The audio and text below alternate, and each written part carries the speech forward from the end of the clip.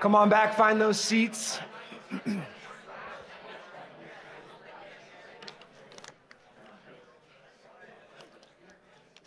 I feel terrible always. I know how Joe feels. You know, he has to do it every week, just breaking up the fun. It is sweet to fellowship together and to say hello, maybe to someone you haven't seen in a few weeks, or meet somebody new. So again, if you're new, welcome.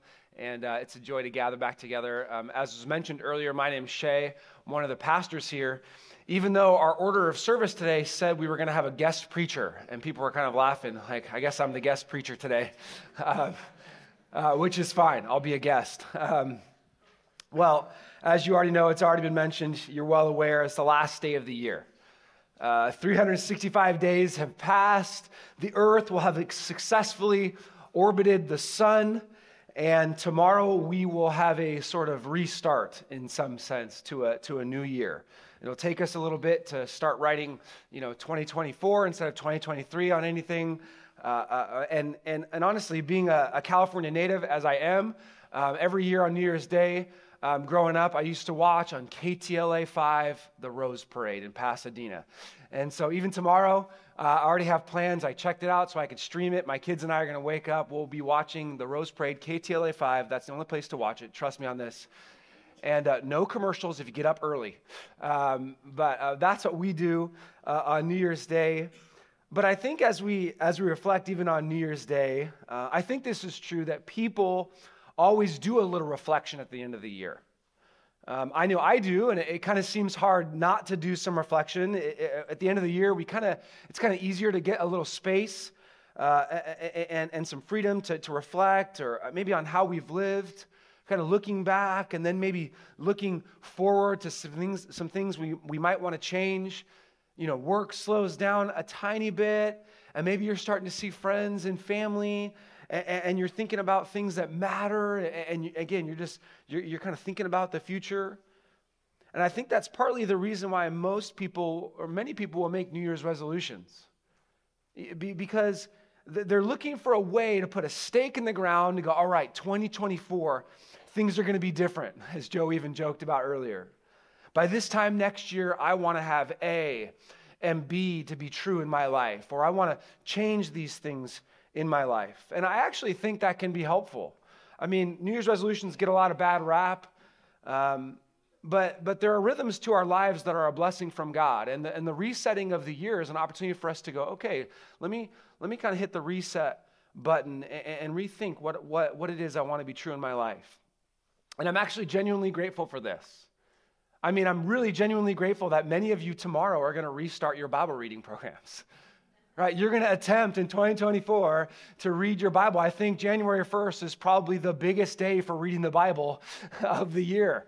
I wish it was June 1st, but it's January 1st, right? And some of you guys will jump on the treadmill tomorrow. And this, while it's cliche, these things are still good. And so as I was thinking about the end of the year and I was asked to preach today, I actually want to take you to the end of a book that I love, and that's the book of Ecclesiastes. You see it up on the screen, and I want to take you to the end. To the end of the matter is how Solomon, who I believe wrote Ecclesiastes, put it. I've preached on from this book before, and just a couple years ago, I preached from this very pulpit the core message of Ecclesiastes, which I believe is this: that life is a gift, it's not gain. It's a gift, it's not gain. That is, I believe, the message of this book. And while it's often a misunderstood book, I think this is a message that we need for the end of the year and the beginning of a new year. I mean, you already know that the book of Ecclesiastes is found among the wisdom literature in the Bible. I mean, we read earlier from the wisdom literature that is Psalms. And I think more than anything else in 2024, what the church at large needs and what Redemption Hill Bible Church needs is wisdom. What every Christian needs is a greater understanding of wisdom and how to live wisely. In his tiny little book, you can probably read it in 10 minutes, What is Biblical Wisdom by R.C. Sproul, he says, speaking of the Psalms, Proverbs, Ecclesiastes, Song of Solomon, the wisdom literature, he says this: for the Jew, Wisdom meant an understanding, practically speaking, of how to live a life that is pleasing to God. It was the pursuit of godliness that was the central concern of the writers of the Hebrew wisdom literature. And as I read that, I thought to myself, well, is that what's on my list of things for the new year? Is it on your list this morning? Is living a life that is pleasing to God on your list of resolutions? Is the pursuit of godliness your central concern as you walk into 2024? Maybe another way to ask it is this: are you committed to living wisely in the new year? You may have committed to learning something new, but knowledge does not always equate to wisdom. Are you committed to wisdom? Is wisdom a top priority?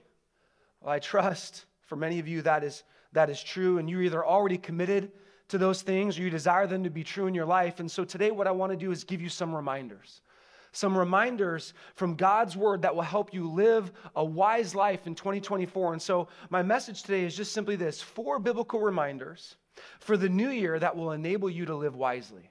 4 biblical reminders for the new year that will enable you to live wisely.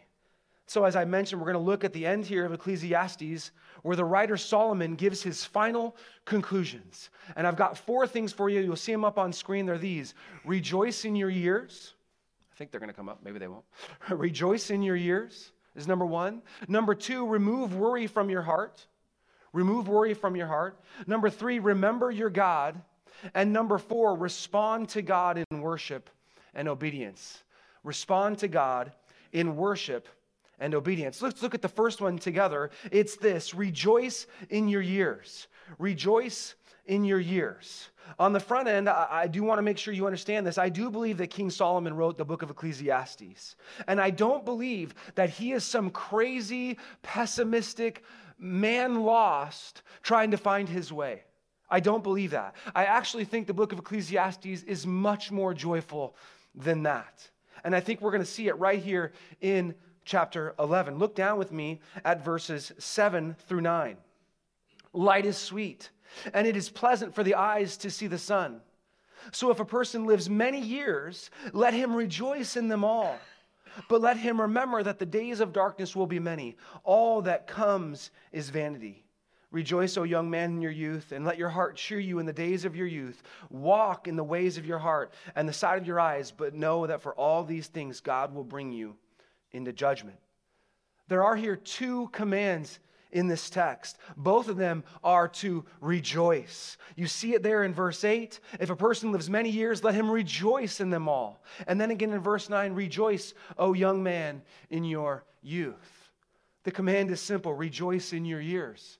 Rejoice in your youth. I think what Solomon is after here, what he says is the wise way to live is to enjoy your years. I mentioned this, I preached on this a couple years ago, even from this pulpit, but this topic of enjoyment is all around this book. It's all over the place. You don't have to turn to these, but they're going to come up real quickly. But in Ecclesiastes 2:24, he says this: there's nothing better for a person than that he should eat and drink and find enjoyment. Find enjoyment. Ecclesiastes 3:12, I perceive there's nothing better for them, that is all mankind, than to be joyful. Ecclesiastes 3:22, so I saw there's nothing better than that a man should rejoice in his work. Rejoice in his work. Ecclesiastes 5:18, behold, what I've seen to be good and fitting is to eat and drink and find enjoyment in all the toil with which one toils under the sun the few days of his life that God's given him. Ecclesiastes 8:15, and I commend joy. I commend joy. There's nothing better under the sun but to eat and drink and be joyful, for this will go with him through the years of his life. Ecclesiastes 9:7 through 9, go, eat your bread with joy.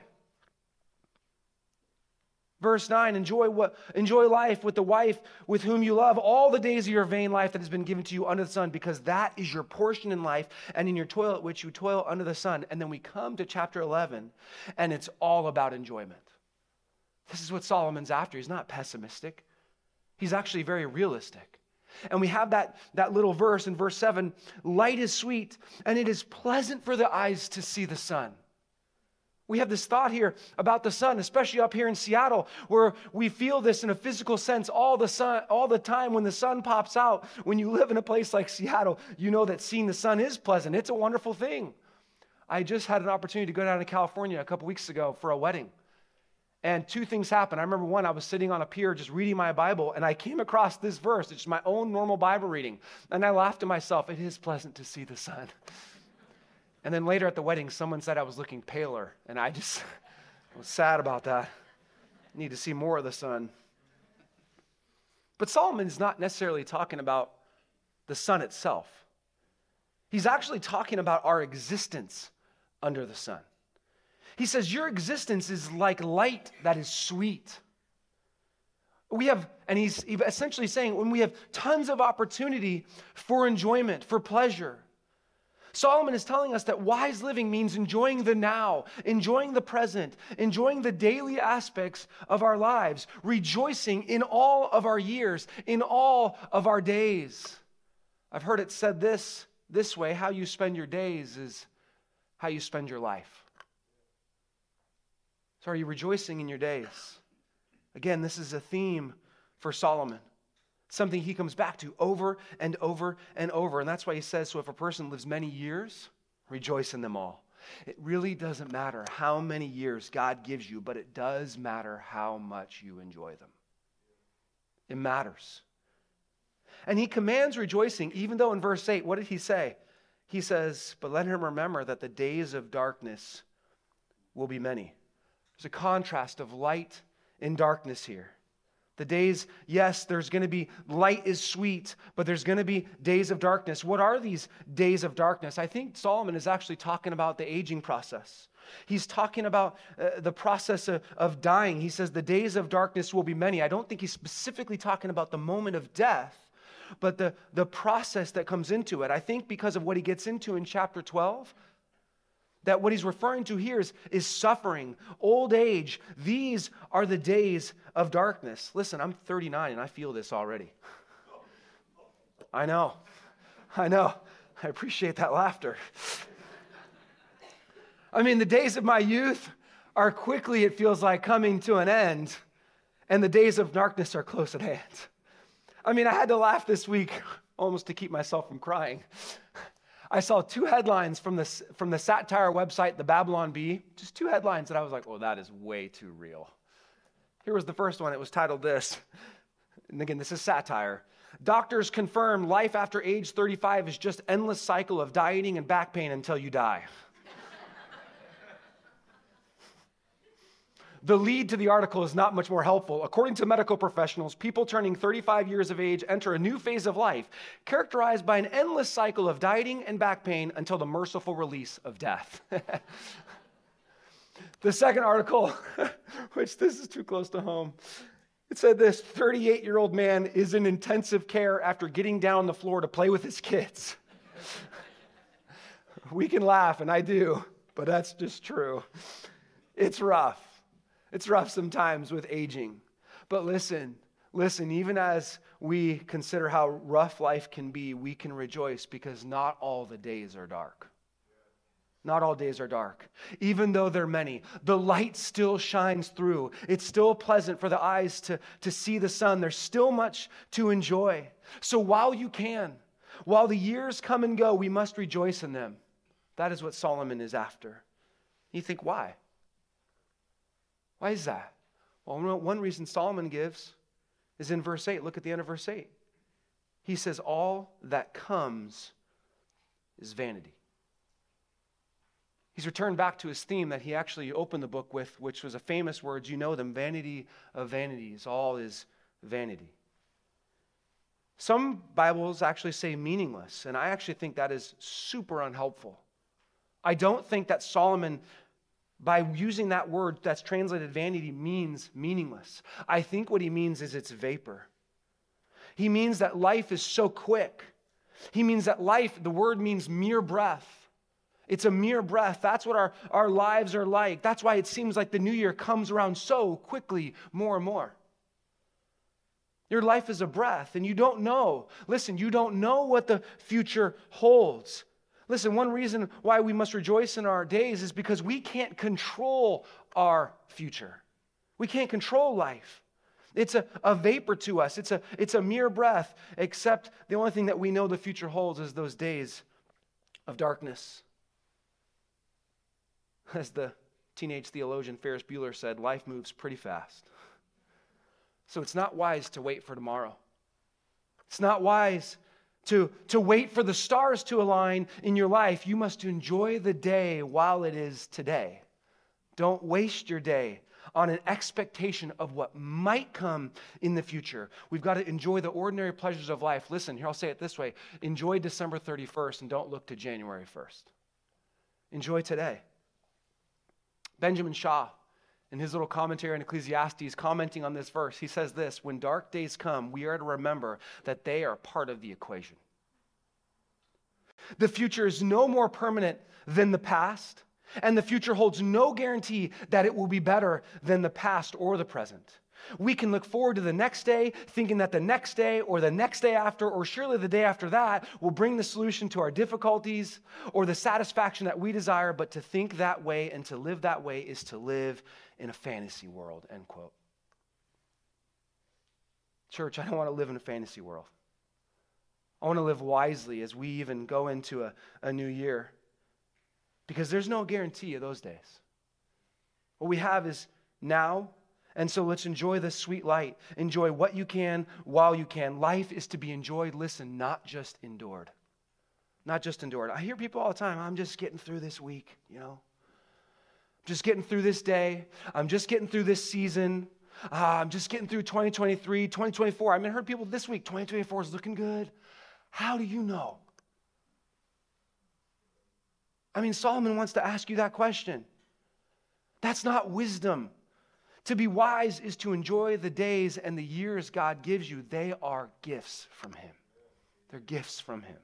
To not enjoy them is to not use God's gifts well. And we are to enjoy these days. When you give a gift, you love to watch people open it and use it. We did it this week, didn't we? My kids are in there. We got my son this can of sparkling water that he always wants, and he was like, yeah, I'm like, yes, I'm going to spend $2 next year. That is so much enjoyment. But it'd be weird if my son was like, oh, cool, I'll just endure this. Right? It wouldn't be good. But that's sometimes how we respond to God's gift of life. And do you see how adamant Solomon is about this? Look down at verse 9. He says, rejoice, O young man, in your youth, and let your heart cheer you in the days of your youth. Walk in the ways of your heart and the sight of your eyes. But know that for all these things, God will bring you into judgment. Rejoice, says Solomon. Youth here is just a relative term. If you're on this side of death, it seems in Solomon's eyes, you're young. You have life. So while you're young, make the most of it with every fiber of your being. Listen, Christian, there's lots of freedom for you. There's lots of freedom for you to enjoy your days. And I think Solomon gives a subtle warning here at the end of verse 9, but know that for all these things, God will bring you into judgment. Listen, I've said it many times. Christians have the most fun because we get to enjoy life by faith. We get to enjoy life underneath God's wise and good restrictions. We don't overdo it, so to speak, in the Christian life. We do things, we have enjoyment inside of God's approval. And so we do this by faith. We don't live with the guilt and pain and the suffering that some people have when they abuse the gift of life. We have to enjoy it. We enjoy it in light of God's judgment. God's not a cosmic killjoy. He's not up there going, man, I'm just going to make it so it's just, I just have all these terrible things for you. Listen, does God allow suffering? Yes, He does. But life is a gift for you to enjoy. And you say, all right, Shay, I want to rejoice in my years. I want to enjoy my days. How do I do that? Well, look down with me at verse 10. Solomon answers this question for you. Look at it. He says this: remove vexation from your heart and put away pain from your body, for youth and the dawn of life are vanity. Secondly, this morning, remove worry from your heart. We go from rejoicing to removing. Remove worry from your heart. In order to rejoice, we must remove worry. Remove vexation is the word in the ESV. What does it mean? Well, the word can mean just that. It can mean worry. It can mean anxiety. It really does mean both. Another way to express this is to remove grief and anger from your heart.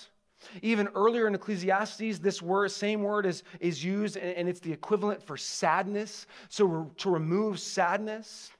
And so maybe the best term we have is just to remove worry. Or how about this? To set yourself free from worry. Worry is what happens when we think things are out of control, when we can't control life, right? When things are unknown to us, we worry, we become anxious, we fret, we become fixated. I mean, one commentator said it this way: worry is the fool's response to the vaporness of life. It's the fool's response. The fool gets bitter. The fool gets angry because life under the sun is so uncontrollable. And the fool can't manipulate the things of the world to serve his purposes. And so he worries. He doesn't understand, doesn't remember that God is ultimately sovereign. God is in control. So in order to rejoice, we have to remove worry. Listen, Christian, this is going to require great faith. This is going to require trust in God. This requires you to remember that God is in control. He's in the control tower of your life, and he's not giving tours. You have worries for 2024? I mean, I know it's an election year. You're like, oh. I was reading this week. I read a little book called Impossible Christianity. Got it for Christmas. I think I read it the same day. It's a great little book. But Kevin DeYoung writes in his book, he has a section that's titled Happy Christians in an Anxious Age. And he says this, he says, it's one of the great paradoxes of our time. Almost everything is getting better, but we keep feeling worse. And he goes on for about 3 or 4 pages, little book, 3 or 4 pages, giving stats about how the world is getting better. I want to just give you a sample of some ways the world is getting better. He said this: the global population that was in extreme poverty was at 84% in 1830, less than 100 years ago. Sorry, 200 years. Is that right? Yeah, I'm good. 84%. But here, you know what it is at today? 8.6%. In 1950, we worked an average of 2,123 hours a year. In 2017, that number was down to 1,723, 400 hours less per year. The chance of a person dying in a natural catastrophe, an earthquake, flood, wildfire epidemic has declined 99% over the last 100 years. The global literacy rate in 1820 was 10%. Today, it's at 90%. In 1820, the average life expectancy was 30. Now it's 72. I had to laugh just last night. Getting the kids in bed. My daughter Avery, she's 12. She goes, oh, my wrist hurts. She's 12. My wrist hurts. And Bethany, my wife's like, oh, Avery, you're just getting older. And I started laughing. I was like, what? She's 12. And Avery, without missing a beat, she goes, well, that's why people back in the day got married at 12, because they died at 30. She's not wrong. Things are better. We have bigger houses on average. We spend less on necessities like food and clothing than they did 100 years ago. We have to work. We used to have to work really hard just to keep the lights on. I mean, listen to this stat. In 1800, it took 5.4 hours of work for 1,000 lumen hours of light. In 1900, it took 0.22 hours of work. Now it takes 0.00012 hours of human labor for 1,000 lumen hours of light. In light of all this, Kevin DeYoung in his book writes this: across the globe, we are richer, healthier, and more comfortable, and we live longer than ever before. And he asks this question, but are we happier? Are we happier? He concludes this way: maybe, maybe not. I sure don't want to go back to working more than half a day a week just to keep the candles going. And yet there's no doubt that anxiety is on the rise. Our prosperity has not brought us peace of mind. Life is more comfortable, but it's also more complicated. In theory, we like having nearly limitless options. In reality, we are tied up in knots about what to do, where to live, and whom to marry. Speaking of the internet age, he says we want to be connected to friends and strangers, but then again, maybe we weren't made for around-the-clock comparison and competition. We think we want to have nonstop access to news, information, and opinions, but we also worry what it's doing to our brains, let alone to our souls. End quote. Worry is on the rise. And yet the call today from God's word is to set it aside, to allow the Spirit of God to help us, to put away worry in our hearts, to remove vexation and trust in him. Of course, you know Jesus' own words in Matthew 6:34, therefore do not be anxious about tomorrow, for tomorrow will be anxious for itself, sufficient for the day is its own trouble. We've got to remove worry. Solomon says one other thing there. He says, and to put away pain from your body for youth and the dawn of life are vanity. I think what he's talking about here, as one commentator put it, is just taking care of your mental and physical health. Those are not scare words. It's okay to think this way. And I tell people, even when they come into my office for counseling, listen, how are you sleeping? How are you doing? You need to take care of your body because it also affects your soul. So tomorrow, when you get up to run, that's good for you.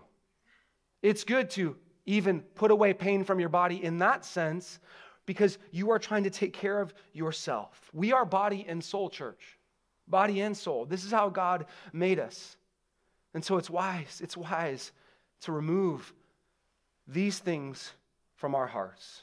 Well, we rejoice in our years, we remove worry from our hearts. And thirdly, this morning, it's just this: remember your God. Remember your God. Look with me at verse 1 of chapter 12. Remember also your Creator in the days of your youth, before the evil days come and the years draw near, of which you will say, I have no pleasure in them. The command here is to remember.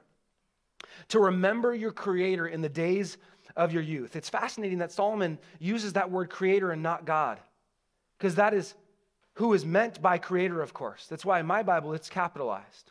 Solomon's bringing us back to the images of the Garden of Eden. And I think there are a couple reasons for this. Part of the problem in the garden was that we went further than we should. We were trying to be like God, trying to be autonomous. Remember your Creator simply means that we take our proper place in this world as a creature.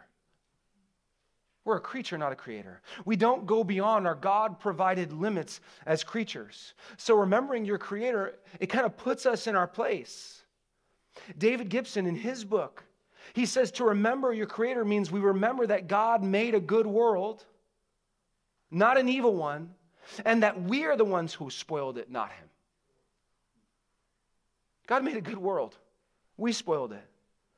And that word, remember, it doesn't mean that you just recall information like it's a history exam. This word, remember, actually carries the idea of action.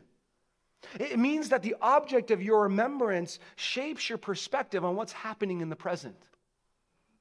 You remember your God. It actually changes the way that you live. It affects you right now.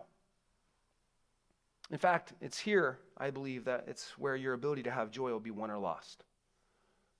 So one reason to remember your Creator is to set you in your proper place.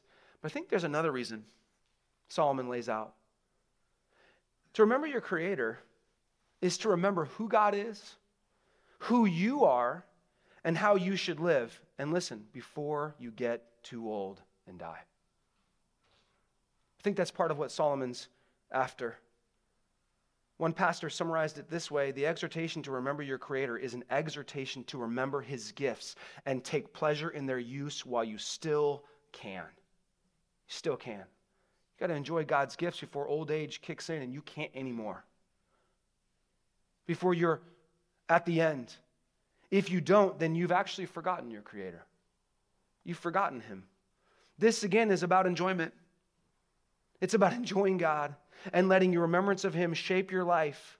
Listen, you saw it there. He says there's going to be days of darkness that are coming in which you have no pleasure in them. It's about pleasure.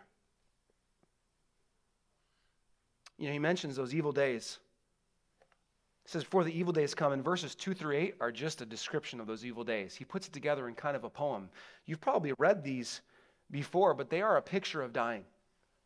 They're a picture of dying. We're going to go through them quickly, but look down at verse 2. He says, before the sun and the light and the moon and the stars are darkened and the clouds return after the rain. This is probably a picture of death itself. Verse 3, in the day when the keepers of the house tremble and the strong men are bent and the grinders cease because they are few and those who look through the windows are dimmed. Here we have pictures of old age personified in a house. Who are the keepers of the house that are trembling? Well, those are your hands that begin to shake. My dad died just shy of a year ago, or just a little bit over a year ago, and his hands were beginning to shake even before. The strong men in that text, the strong men are bent. You're no longer able to bear your own weight. We see this often in people. It could be a picture of your back pain and muscles not working. The grinders cease because they're few. Those are your teeth. They're gone. They're gone. Those who look through windows are dim. What do you think those are? Your eyes. They're dimmed. It's hard to see. I was talking to a man once at church. He'd been caring for his aging mother, and he said, we had to take her car keys away, and it was so hard. So hard. She can't drive anymore. Her eyes are likely failing. Her body is not what it once was. It's not safe for her to be on the road. Verse 4, and the doors in the street are shut when the sound of the grinding is low and one rises up at the sound of a bird and all the daughters of the song are brought low. What do you think that's describing? What are the doors? Those are your ears. Can't hear anything anymore.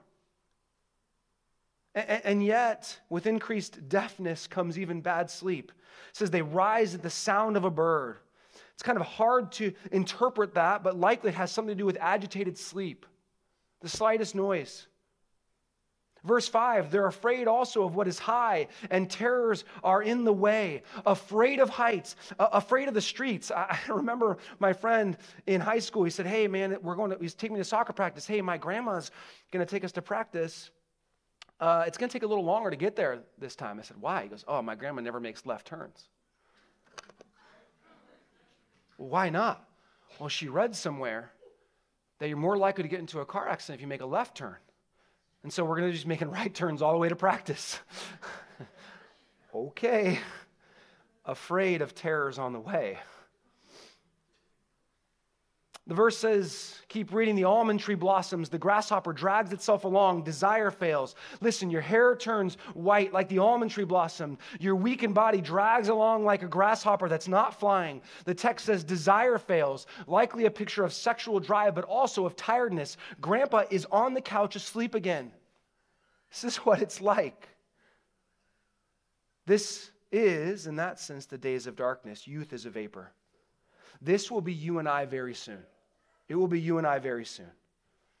And if that's not clear enough, in verses 5 through 7, he makes it uber clear because man is going to his eternal home and the mourners go about the streets. This man is knocking on heaven's door, we might say. Before the silver cord is snapped, in verse 6, or the golden bowl is broken, or the pitcher is shattered at the fountain, or the wheel broken at the cistern, and the dust returns to the earth as it was, and the spirit returns to God who gave it. Vanity of vanities, says the preacher. All is vanity. Picture here is about death itself. Silver cord snapped, the bowl is broken, shattered, dust returns to the earth, you're gone. Vapor, all is vapor. And like you and I, like the end of the year, you and I are on the way to our own end, aren't we? Life is short. Your body and my body will begin to decay. So how should we live? What does wisdom look like? Well, it looks like remembering your Creator and enjoying Him and taking His good gifts and using them while you're still able to. Right now, you and I are preparing for that day. How are you doing? Church, live in such a way that now you will be joyful even when you are older. This isn't in my notes, but just this week we got word. I actually got word of 2 different people who died. One of them was a sweet lady named Judy Severance. This was a woman who early in her life was preparing for old age. She was sweet to the end. People who know her wanted to be like her. Godly, loved Christ. Listen, what are you doing right now to prepare for that day? This is the wise way to live, to rejoice in your years, remove worry from your heart, remember your Creator in the days of your youth, and lastly this morning, to respond to God with worship and obedience. Probably only have time to look at just the last 2 verses. Let's look at them together in verses 13 and 14. Look what it says in chapter 12. The end of the matter The end of the matter, all has been heard. Fear God and keep his commandments, for this is the whole duty of man. For God will bring every deed into judgment with every secret thing, whether good or evil. This is Solomon's final conclusion. He has, earlier in those verses, he talks about surveying the world. He's looked around, he's studied, he's weighed things, and he's written down his thoughts. He's wisely considered life, and his conclusion is simple: fear God and keep his commandments. This is the only right response. The only right response. We have in one little verse, in verse 13, the only perspective that you and I need on life. This should be the purpose statement for your life and for mine, to fear God and keep his commandments. He says in the text that this is the whole duty of man. This is the whole duty. The thought is that it's all of you. This is your whole. It's not just your duty, it's your essence. Your very essence, all of you, is to fear God and keep his commandments. This is, church, what is to define you. This is, as I said, the only perspective you need on life. This is wisdom. Elsewhere in the scripture, Solomon, the same Solomon who wrote Ecclesiastes, would write in Proverbs 1:7, and the same thing in Proverbs 9:10. You know the verse: the fear of the Lord is the beginning of wisdom. The fear of the Lord is the beginning of wisdom. In Ecclesiastes, he actually mentions the fear of the Lord 4 other times, and the 5th one is right here in the text we're looking at. And now he comes to the end, and he says that this is our all. Fear God, keep his commandments. But what is the fear of the Lord? I mean, we use that. We read those verses. I mean, we know this is where it happens. The fear of the Lord is the beginning of wisdom. But what is it? David Gibson, he says this: to fear God is to regard God with all the adoration, love, and obedience that rightly belong to him. To fear God is to regard God with all the adoration, love, and obedience that rightly belong to him. I mean, we could probably just summarize that and say it like this: to fear God is to rightly worship God. To rightly worship him. The fear of the Lord is just adoration, love, and obedience. But I was also greatly helped by a book by Michael Reeves called Rejoice and Tremble. Rejoice and Tremble. And he believes that those are sometimes the two big pieces when it comes to the fear of the Lord. The whole book is on the fear of the Lord, but he writes this. He says, the fear of the Lord is to enjoy him and drink of his sweet water. Our desire for God and delight in him are not intended to be lukewarm, as our love for God is a trembling and wonder-filled love and fearful joy. For the object of our joy is so overwhelmingly and fearfully wonderful. You see how he's using those words? Fearful and joyful. He says we are made to rejoice and tremble before God, to love and enjoy him with an intensity that is fitting for him. Listen, when we fear God and we drink of his sweet water, we experience him with a fearful joy. I had a picture of this just a couple years ago. My daughters had gotten a new toy, I think it was for one of my daughter's birthday, and it was this little owl. And you charged it via USB, and then you could turn it on, and it would, and in the living room, it actually would take off. And even I was like, well, I don't believe it. Like, this isn't going to happen. And the first time we did it, I watched my younger daughter off to the side. I wish that I would have taken video of this. It bugs me. But I'm watching, and as it starts to spin, I could see her eyes. And she's excited, but she's kind of scared. You know that feeling? You're on the verge, like what's going to happen? And I've never forgotten, as soon as it lifted off, she was, ah! And she just screamed.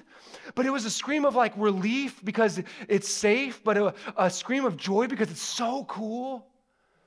And I think sometimes that's the picture that Solomon wants us to have of God. A fearful joy. We come near his presence and we experience him. We have that fear, but we're also, this is amazing. This is wonderful. Far greater than an owl flying in my living room is the Creator God. Is the Creator God. This needs to be our perspective on God. We need the fearful joy that brings ultimate joy. We tremble and we have wonder-filled, fearful joy. Listen, to fear God and keep His commandments is to have a God-focused life. It's putting the Lord before anything and anyone. When you fear God, it will change how you young people exist in your home.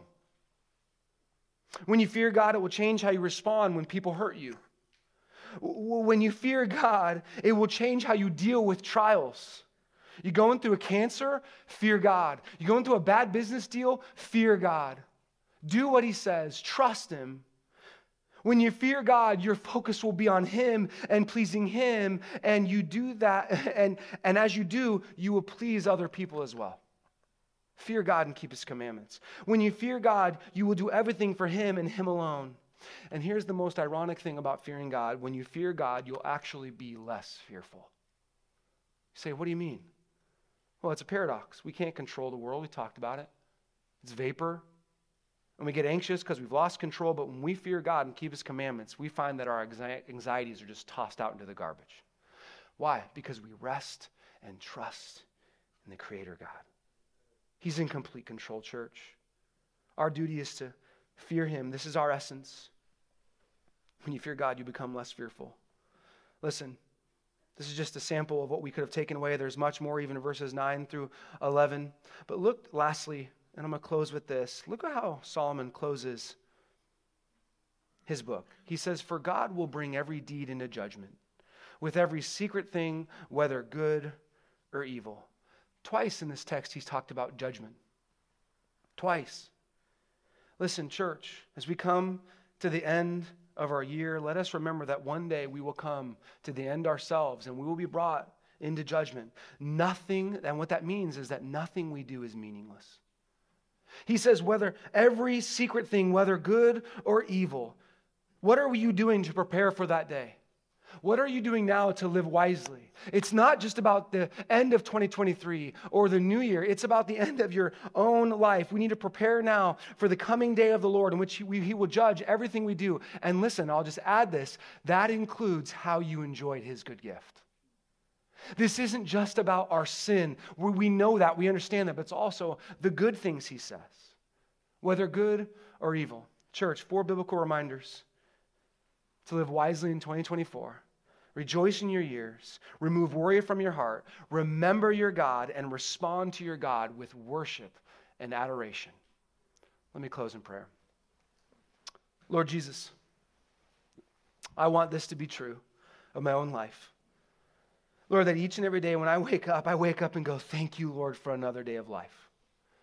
And I wake up and I praise you and remember you as Creator, which causes me to change, causes me to take action, to do things that would honor you out of fear of you, out of worship of you, and in obedience to you. Lord, we want this for our church. We want this in our lives, so help us in these things, I pray. In Jesus' name, amen.